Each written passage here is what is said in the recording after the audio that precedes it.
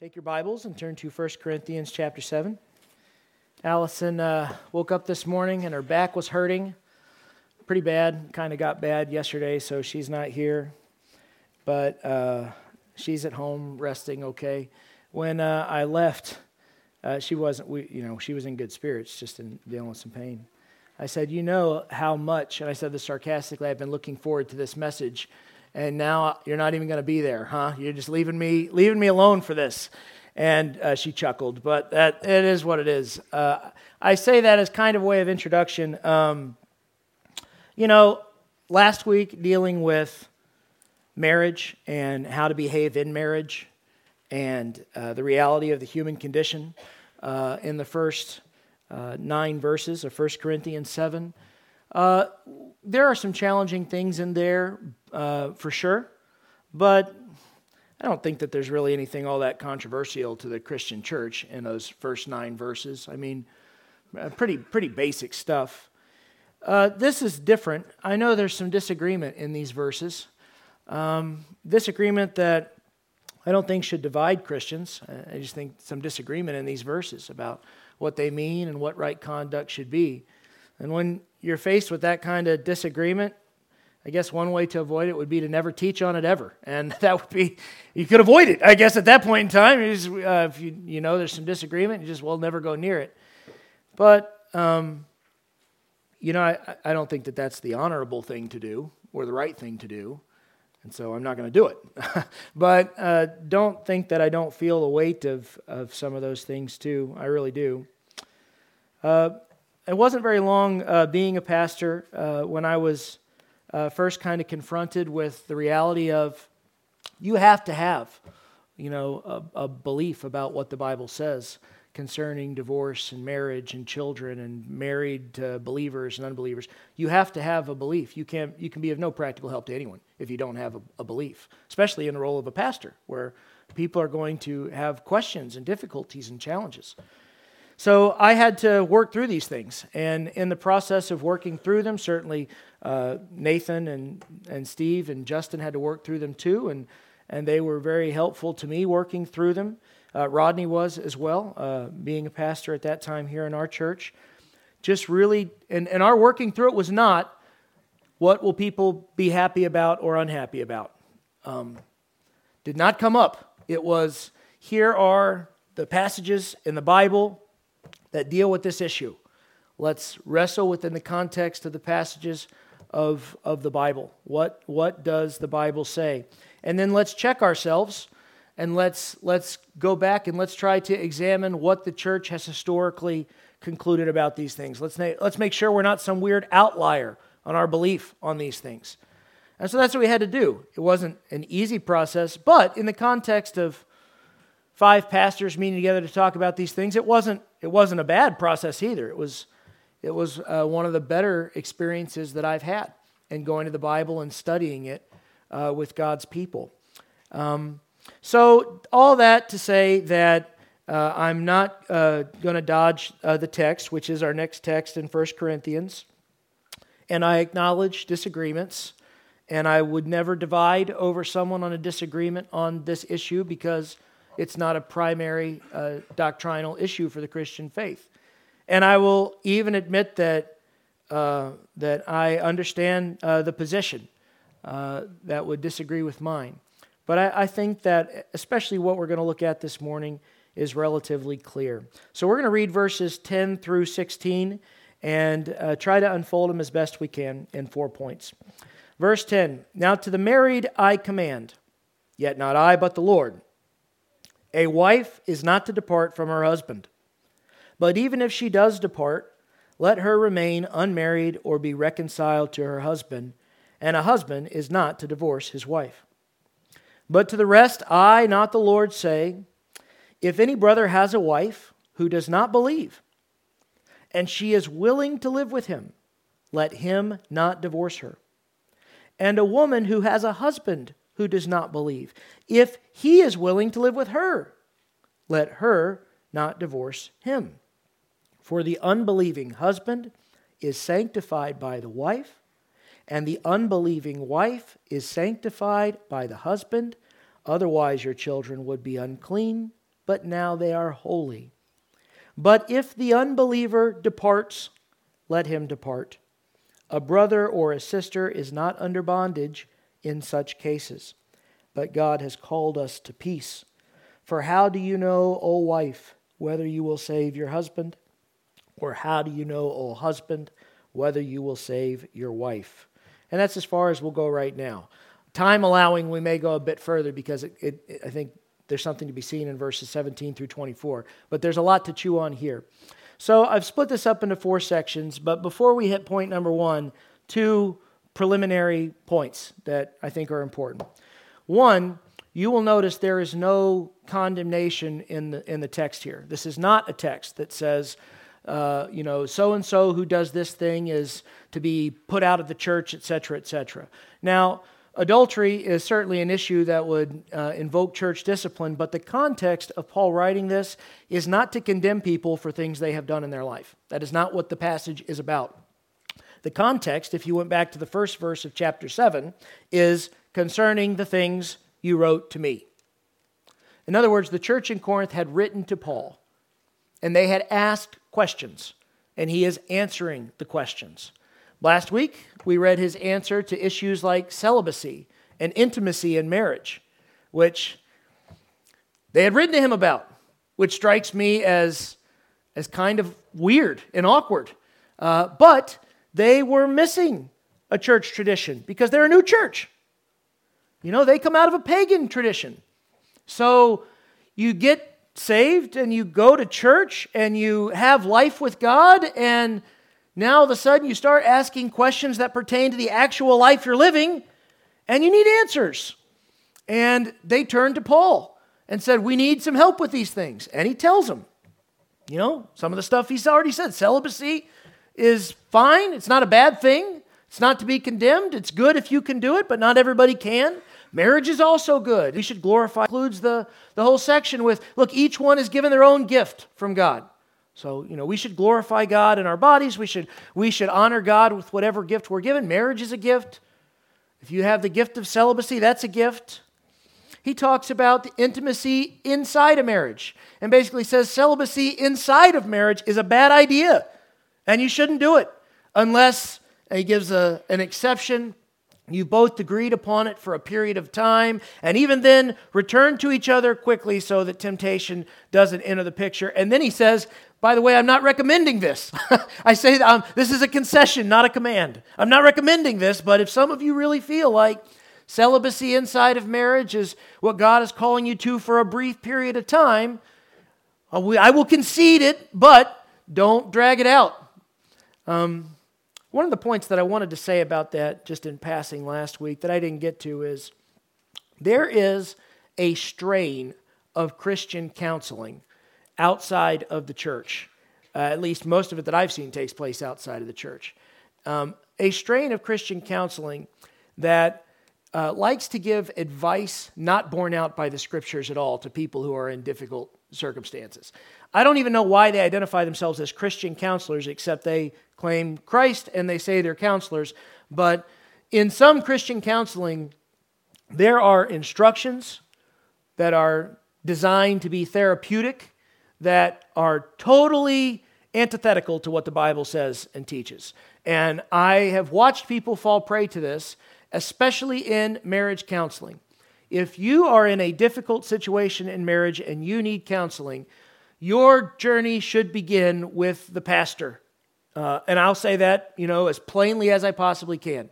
If you are two Christian people, or you're one Christian person having trouble in your marriage, you need to start with the people whom God has given to shepherd your soul and to tell you what the Bible says and encourage you in this and pray with you in this. It should not be outside the church. And if you come to me for marital counseling, you shouldn't be ashamed. I've needed counsel in my marriage many, many times. And I've gone to pastors for counseling in marriage every time. And I want to know, what does the Bible say? How should I live? This is a tough thing. It's not a shameful thing to want to do better, to want things to be better in your marriage. The idea that, I'm some lesser person because we're having an issue here, that's ridiculous. That's nuts. That's born out of some misconception of self-righteousness that Christians don't have any problems in marriage. That's ridiculous. But I have seen quote-unquote Christian counselors counsel Christian husbands and wives to separate and to live single for a while and to date themselves for a while and to see if that doesn't kindle up some affection for each other again. And I have never seen that work. Not once. Every single time I have only seen something bad come out of it. So just know the Apostle Paul is asked a similar question about separating intimacy for a time. Should we do this? Is this a good deal? Now, we don't have the context of the question, but we know he was asked the question. And what he says is, I don't recommend it. I will allow it if it's for prayer and fasting for a time, but don't do it for very long. And I'm not sure at all it's a good idea. It's certainly not a command. That's his counsel. So we've dealt with some difficult things, but there is no condemnation towards the Christian here. This is Paul giving instructions in replies to questions. The second preliminary thing that I'll say is I think that oftentimes people are uncomfortable whenever the issue of divorce or marriage or remarriage comes up because there's a sense of shame or guilt over things that have happened in their life. Now here you don't find in the text Paul attempting to shame anyone or make anyone feel guilty for what has happened formerly in their life. Matter of fact, I would argue you see the opposite of that. But I do think it's important to sort of level the playing field because that's what the Lord does when he says that anyone who has lusted after a woman, and I think a man is to be included in there, in his heart is guilty of adultery. And if you are guilty of adultery, then what does that make you? An adulterer. That's what it makes you. So, I am an adulterer. I have committed adultery. I have lusted after a woman in my heart. Okay? And Jesus is saying that to waylay those who would pretend that they have some self-righteous standing by which they can come to God deserving of fellowship and a relationship with Him, whereas those who are the wicked sinners, they don't have any grounds. Jesus is leveling that. He didn't give His life on the cross to save, righteous people from eternal condemnation. Jesus went to the cross to save sinners, and this is why Paul reiterates over and over again, this is a trustworthy saying, worthy of all acceptance. Jesus Christ came into the world and died on the cross to save sinners. And Paul adds at one point, of whom I am chief. So Paul is not writing this from a position of self-righteousness. He has confessed unbelievable sin to the church. He knows he's not worthy of any of these things. And so if these things are very personal and very difficult to hear, resist the urge to hear a tone of self-righteousness or condemnation from me in the pulpit. This is instruction, and we need instruction. I have needed this, and so that's what we have this morning. So, point number 1, coming from verses 10 and 11. Christians should not divorce. That's point number 1. Very simple instruction. Verse 10 says, Now to the married I command, yet not I but the Lord. What does he mean by that? He means to those who are married I command, but I am only repeating the command that Jesus gave. In other words, Paul knew what Jesus had spoken. Now we know what Jesus had spoken because we have Matthew chapter 5 and we have Matthew chapter 19, and in Matthew chapter 5 and verses 31 and 32, Jesus says you should not divorce. And in Matthew chapter 19, verses 5 through 8, he says again, you should not divorce.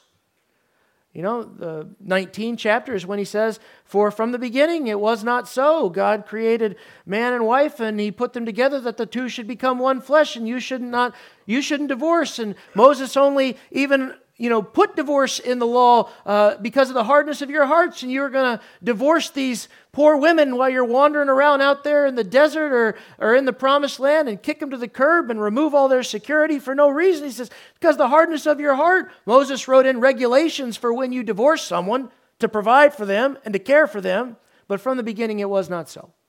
So Paul is saying, I'm not telling you a new command. I am telling you what the Lord says. That if you are a Christian and you're writing me asking, can we get divorces? He says, a wife is not to depart from her husband, but even if she does depart, let her remain unmarried or be reconciled to her husband, and a husband is not to divorce his wife.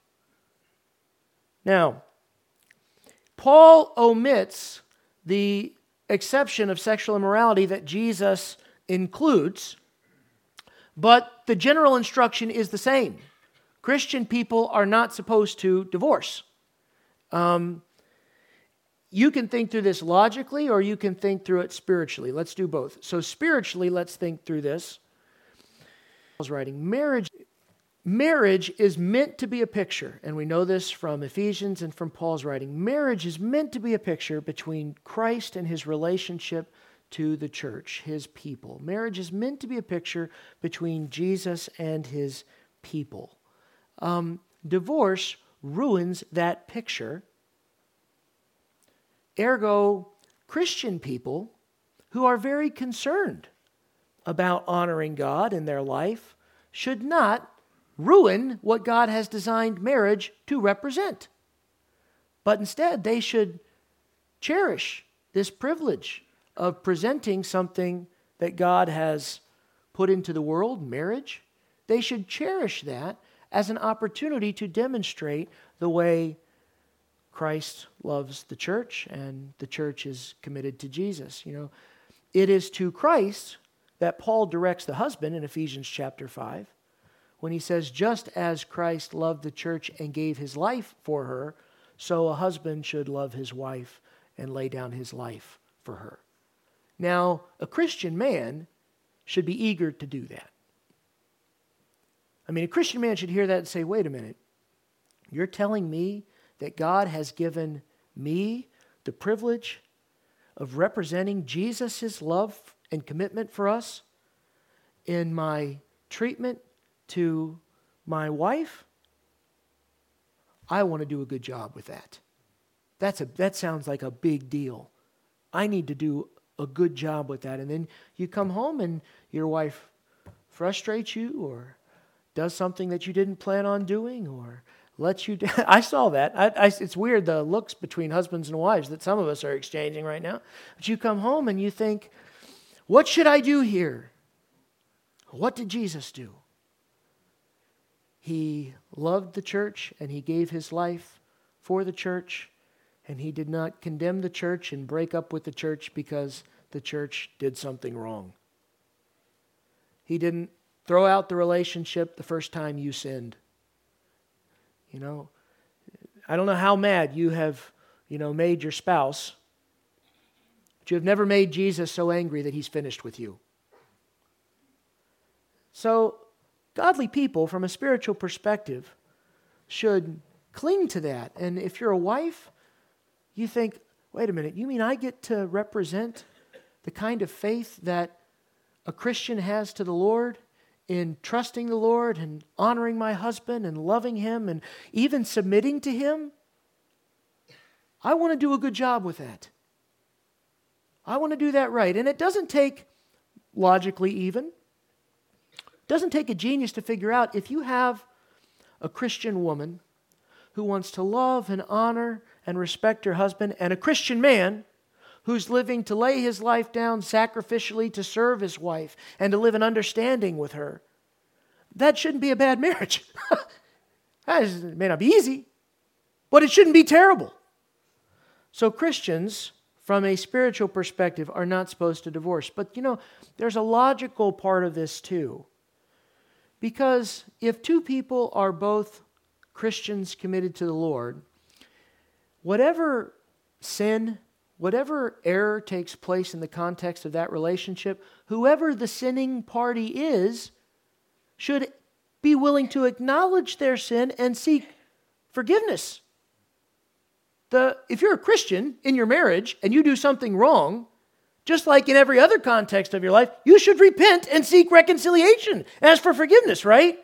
And if you are the spouse in a Christian marriage who is living with a person who is a Christian seeking forgiveness and repentance, then you're supposed to be forgiving Christians who are sinning against you anyway. So from a spiritual and Christian people should not be divorcing one another.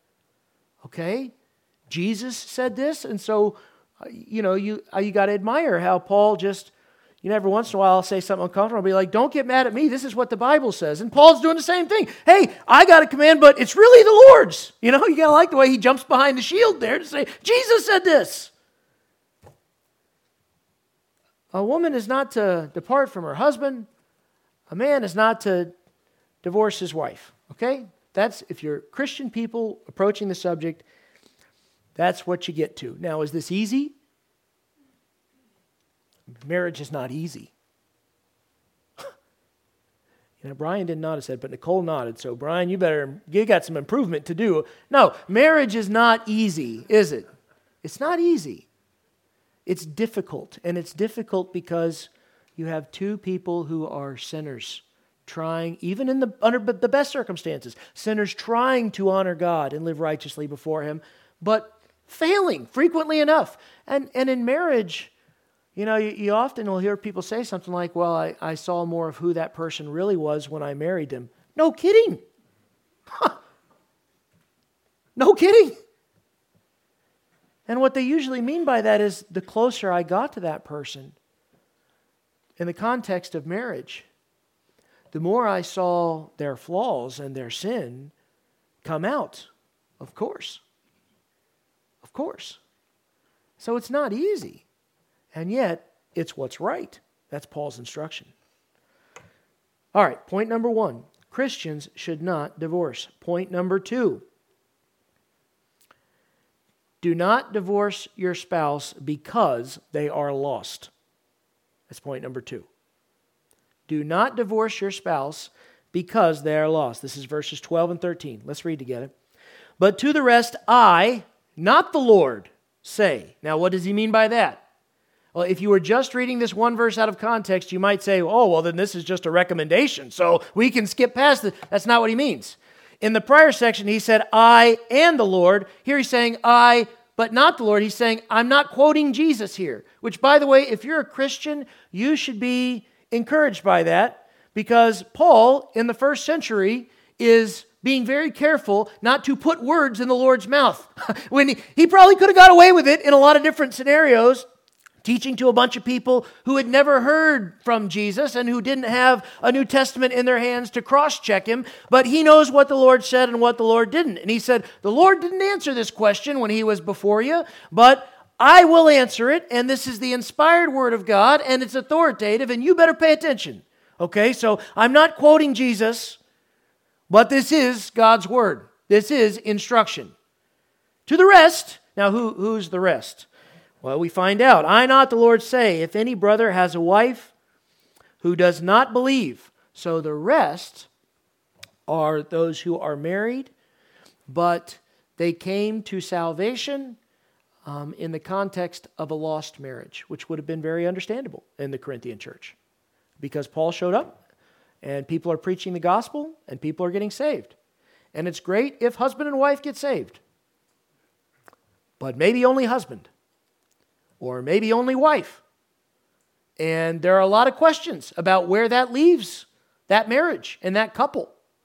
And so he's saying, now look, if you've got two Christian people who are married, you should both be on board with this instruction. You're not supposed to get a divorce. But to the rest, I, not the Lord, say, if any brother has a wife who does not believe, and she is willing to live with him, let him not divorce her. And a woman who has a husband who does not believe, if he is willing to live with her, let her not divorce him. So what's the instruction? When you're in a marriage relationship and one person is a Christian and the other person is not, their lack of faith in Jesus Christ is not grounds for divorce. That's what he's saying. If I get saved and my wife isn't, but she is willing to live with me and to carry out her commitment in marriage to me, I should not divorce her. If the opposite were to happen, my wife gets saved and I'm lost, she should not divorce me just because we are of different faiths. And when we say that, we should acknowledge perhaps a little bit more honest language. Even though one of us has fellowship with God and the other is following after darkness in this world. Even if one of us has fellowship with God and the other is involved in the pagan religious systems on this world, if they are willing to live peacefully with you, knowing your faith in Jesus, you should not divorce them. That's what he says. That's the instruction. Now, that is very hard, because raising children with an unbeliever as your spouse will be a really hard thing to do. Be a hard thing to do, potentially. Now, maybe you would have an unbeliever as a spouse, as is often the case in our culture, where although the person is an unbeliever, they were raised in sort of the Judeo-Christian value system and ethics system that we've all grown up in. I mean, even unbelievers who don't care anything about God's Word believe some simple ethical things that we believe as Christians in our culture. I mean, usually people don't get, a free pass for cheating on their spouse in our culture. They may not believe the Bible, but that's an influence of Judeo-Christian ethics. In our culture, people are, not supposed to get a pass when they beat their spouse or when they abuse their children. But this is a different context. These people are not being saved out of a Judeo-Christian context. What context are they being saved out of? Pagan idolatry, where to worship your God, in many cases, involved going to a temple and engaging in sexual immorality. That's the blunt truth. Paul has already referenced that once here in chapter 6, I believe. So this is not easy. Even if your spouse isn't doing that, you're going to have under one roof someone who is trying to honor the Lord Jesus Christ with their life, and someone else who has their own temple and their own code of morality and their own ethics, inflicting whatever kinds of emotional and spiritual and practical consequences that come with that on the spouse. That doesn't sound easy to me. I've not been in that situation, but it doesn't sound easy. I'm not sure what kind of sin a person in that situation would have to just learn to tolerate. I'm not sure. No doubt there would be sin. I'm not sure what it would be like to have idols and a completely false religious system ongoing under one roof that you have to tolerate. It would be tough. And so we shouldn't blame the Corinthians for asking this question. It sounds kind of crass the first time you say, well, my spouse is lost, can I divorce him? What kind of a jerk would ask that question, right? But it was more complicated than that, as these things often are. And he's saying marriage is important to God and important to the family and important to society if you have an unbelieving spouse who is willing to stay in this committed marriage with you apart from their salvation, then you should not divorce them. So that's point number 2. You can't divorce your spouse just because they're lost. Point number 3. A marriage can be holy by the faith of the believer. This is verse 14.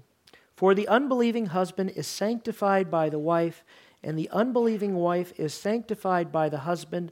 Otherwise your children would be unclean, but now they are holy. I believe what Paul is saying here is, an acknowledgement that children are the natural outcome of an ongoing marriage relationship. Not in every context, but in the overwhelming majority of contexts, if you are in a marriage relationship, and again, I'm avoiding I'm paying attention to little ears around, but children are an outcome. And so, thinking along the lines of raising children in a home with an unbeliever and the influence the unbeliever will have on the children, it would make sense why someone would say, is this a good idea? Should I not divorce my spouse for the sake of my children, my offspring? And Paul uses the word unclean here, which is actually a very rare word to see in the New Testament, unless it's referring to something in the Old Testament. But he's using the word unclean, and unclean is the idea of corruption. In other words, it would be a natural question to ask, are my children going to be corrupted in this marriage relationship with an unbelieving spouse? And what Paul is saying is, it is not an unclean or a corrupt marriage because you have a believer marrying an unbeliever. The word he uses is sanctified, and I think that word is appropriate. Now, sanctified is a big word, and we might not all be familiar with it, but when we speak of sanctification, we speak of the influence of the Spirit of God that it has in our lives over a period of time to make us more and more like Jesus. If you want to learn two big words, justification is what happens when we get saved. By faith, we are justified before God, meaning just, legally acceptable. By faith, the blood of Jesus forgives our sins. Okay? Justification. Sanctification is the ongoing process of us conforming more and more to the image of Jesus. And how does that happen? Well, the Spirit of God exposes us more and more to right thinking. And Paul says, don't be conformed to this world, but be transformed. That's sanctification, transformation. My life changes. Be transformed by the renewing of your minds. God's Spirit in fellowship with us causes us to think about things and to apply that thinking to our lives in a way that we would not have without God in fellowship with Him. So you understand then, I hope, why that word is appropriate here. You may have an unbeliever that you're married to, but if you have a child of God in the marriage, think of the exposure that unbeliever is going to have to the work of God through this marriage with a believer. In other words, it's not the same as two lost people living together. There is going to be a real divine influence there.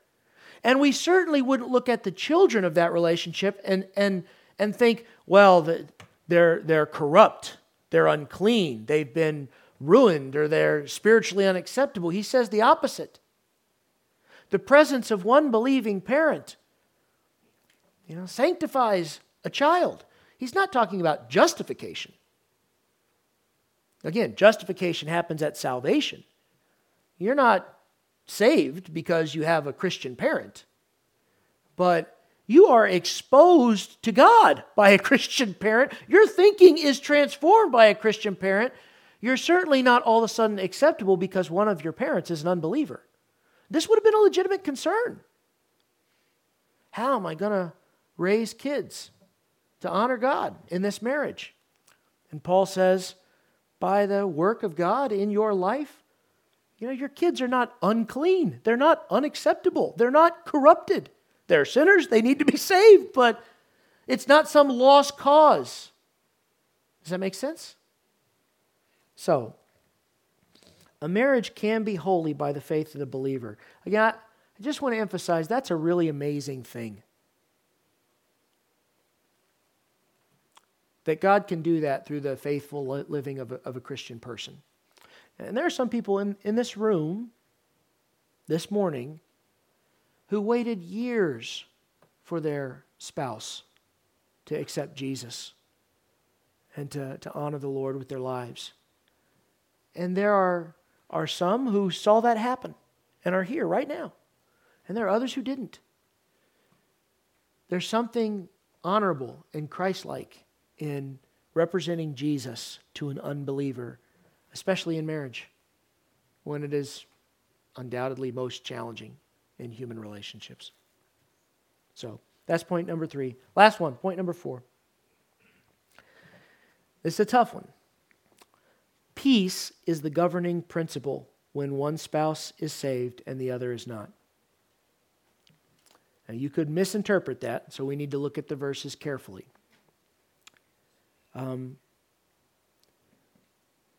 Verse 15, if the unbeliever departs, let him depart. A brother or a sister is not under bondage in such cases, but God has called us to peace. So his explanation of this instruction, which is hard, is that peace should be the governing principle here. We'll hit the second, verse 16 in a second, okay? But I want you to think about this.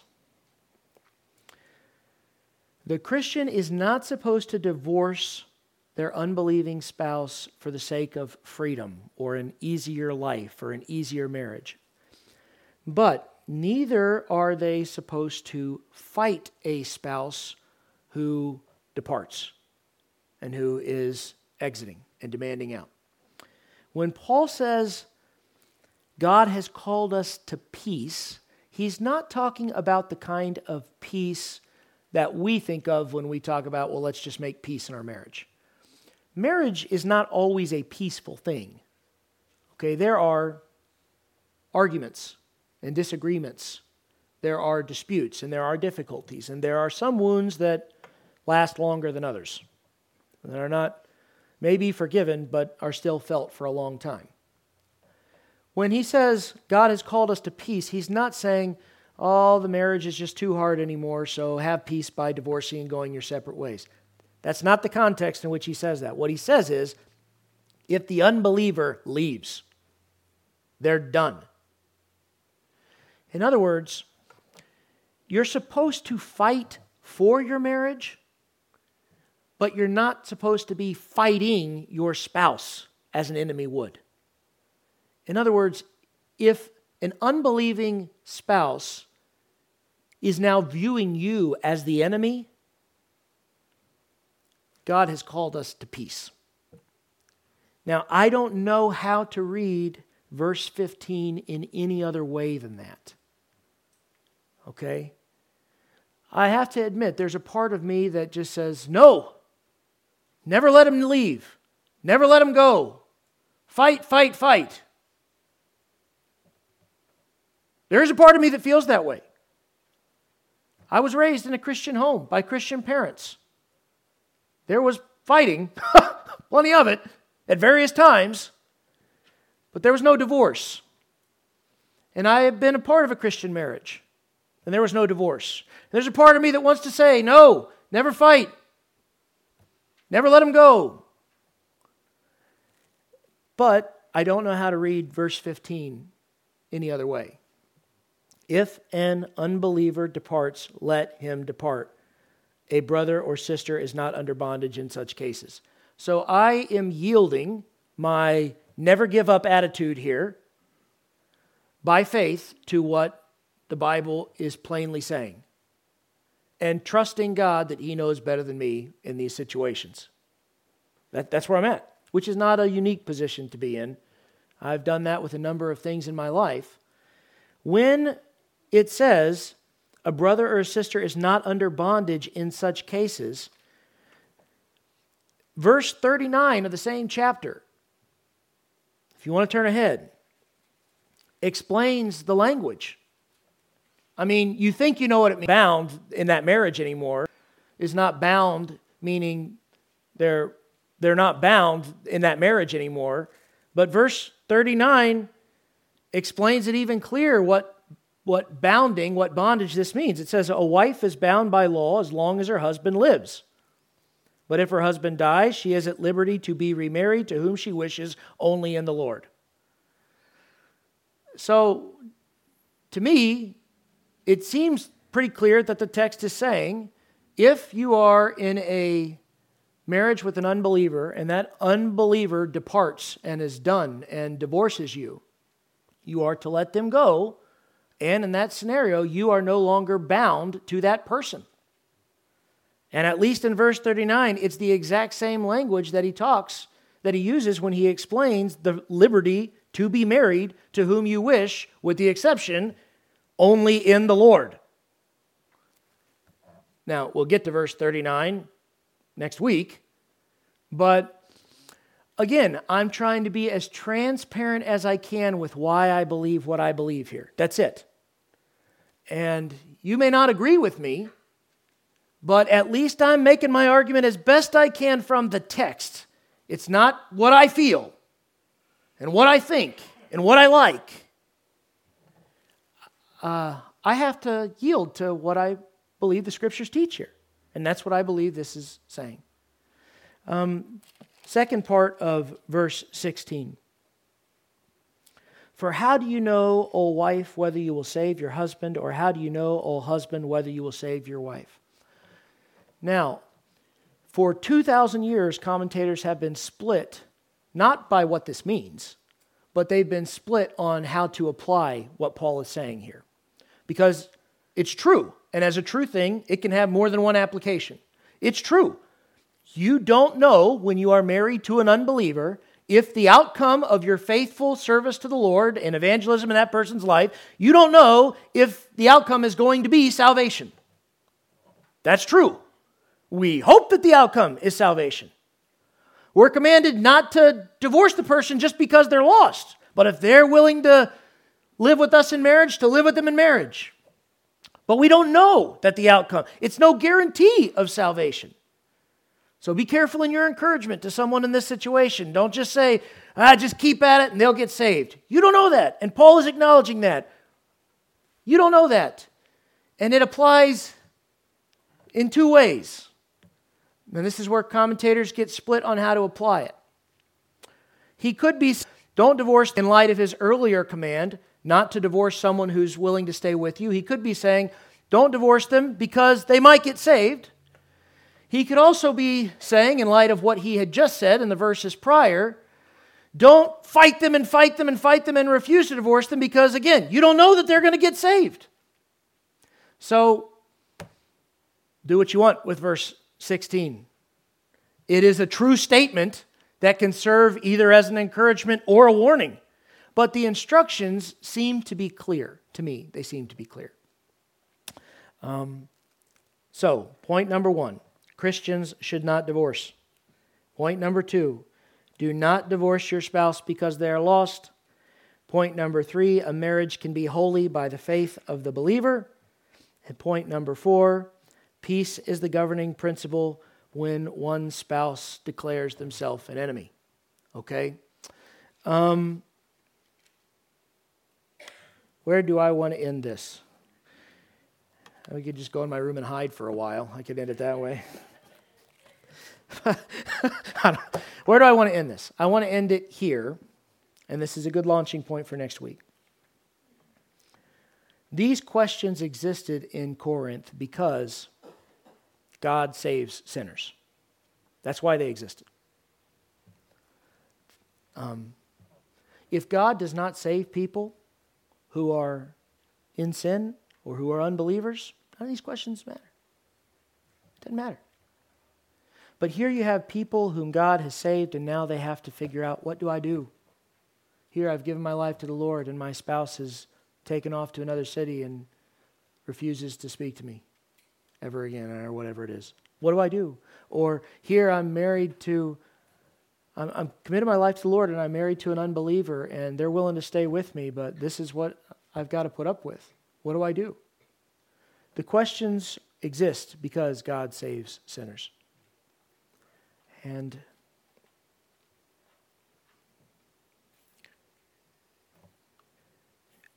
I don't know. When I think of my life and the context out of which God saved me, it's a very humbling thing. And if you are here today, as I know one of you who professed this to me right before I walked in the building. If you are here today and you are wrestling with, I'm not sure that I'm good enough. Yeah, I believe these things make sense to me. I know that I'm a sinner, but I'm not sure that I'm good enough to be a Christian. Yeah, I believe, but I'm not sure that I'm ready to be baptized because I'm not good enough to. God saves sinners. And He gives instructions and help and guidance and brothers and sisters to encourage people and to help you. But He does not save people who have found a way to make themselves clean from all of their sin. He gets right down into the mess. And He will lead you out of the mess. He will lead you through the mess. And He will not relinquish control of your life back over to the mess. He saves sinful people. But, to believe that, it takes faith. If you look at your life and you see sin and shame and guilt, you have to believe that the Lord will do what He's promised to do, which is forgive you of all of your sins, cleanse you from all unrighteousness, and to have fellowship with you in this life and bring you into His eternal kingdom. The words of Jesus, "Come to me, all ye who are weak and heavy laden, weary and heavy laden, and you will find rest for your souls, for my burden is easy and my yoke is light." Those are the words of a Father who wants to have fellowship with you, and a Savior who went to the cross to cover your sin. He saves sinners, no matter how messy the life is. So let me pray for you now as we close.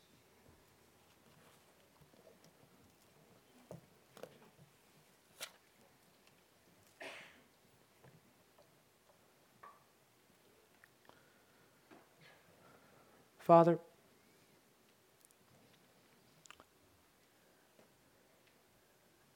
help us to yield to your word and give us a love for the body and a love for each other as your Spirit works in our lives. I thank you for your great faithfulness to me and to your people, that you have sustained us and brought us to this point. I ask, Father, that you will give us the strength to honor you in our lives and in our relationships. It's in Jesus' name that I pray. Amen.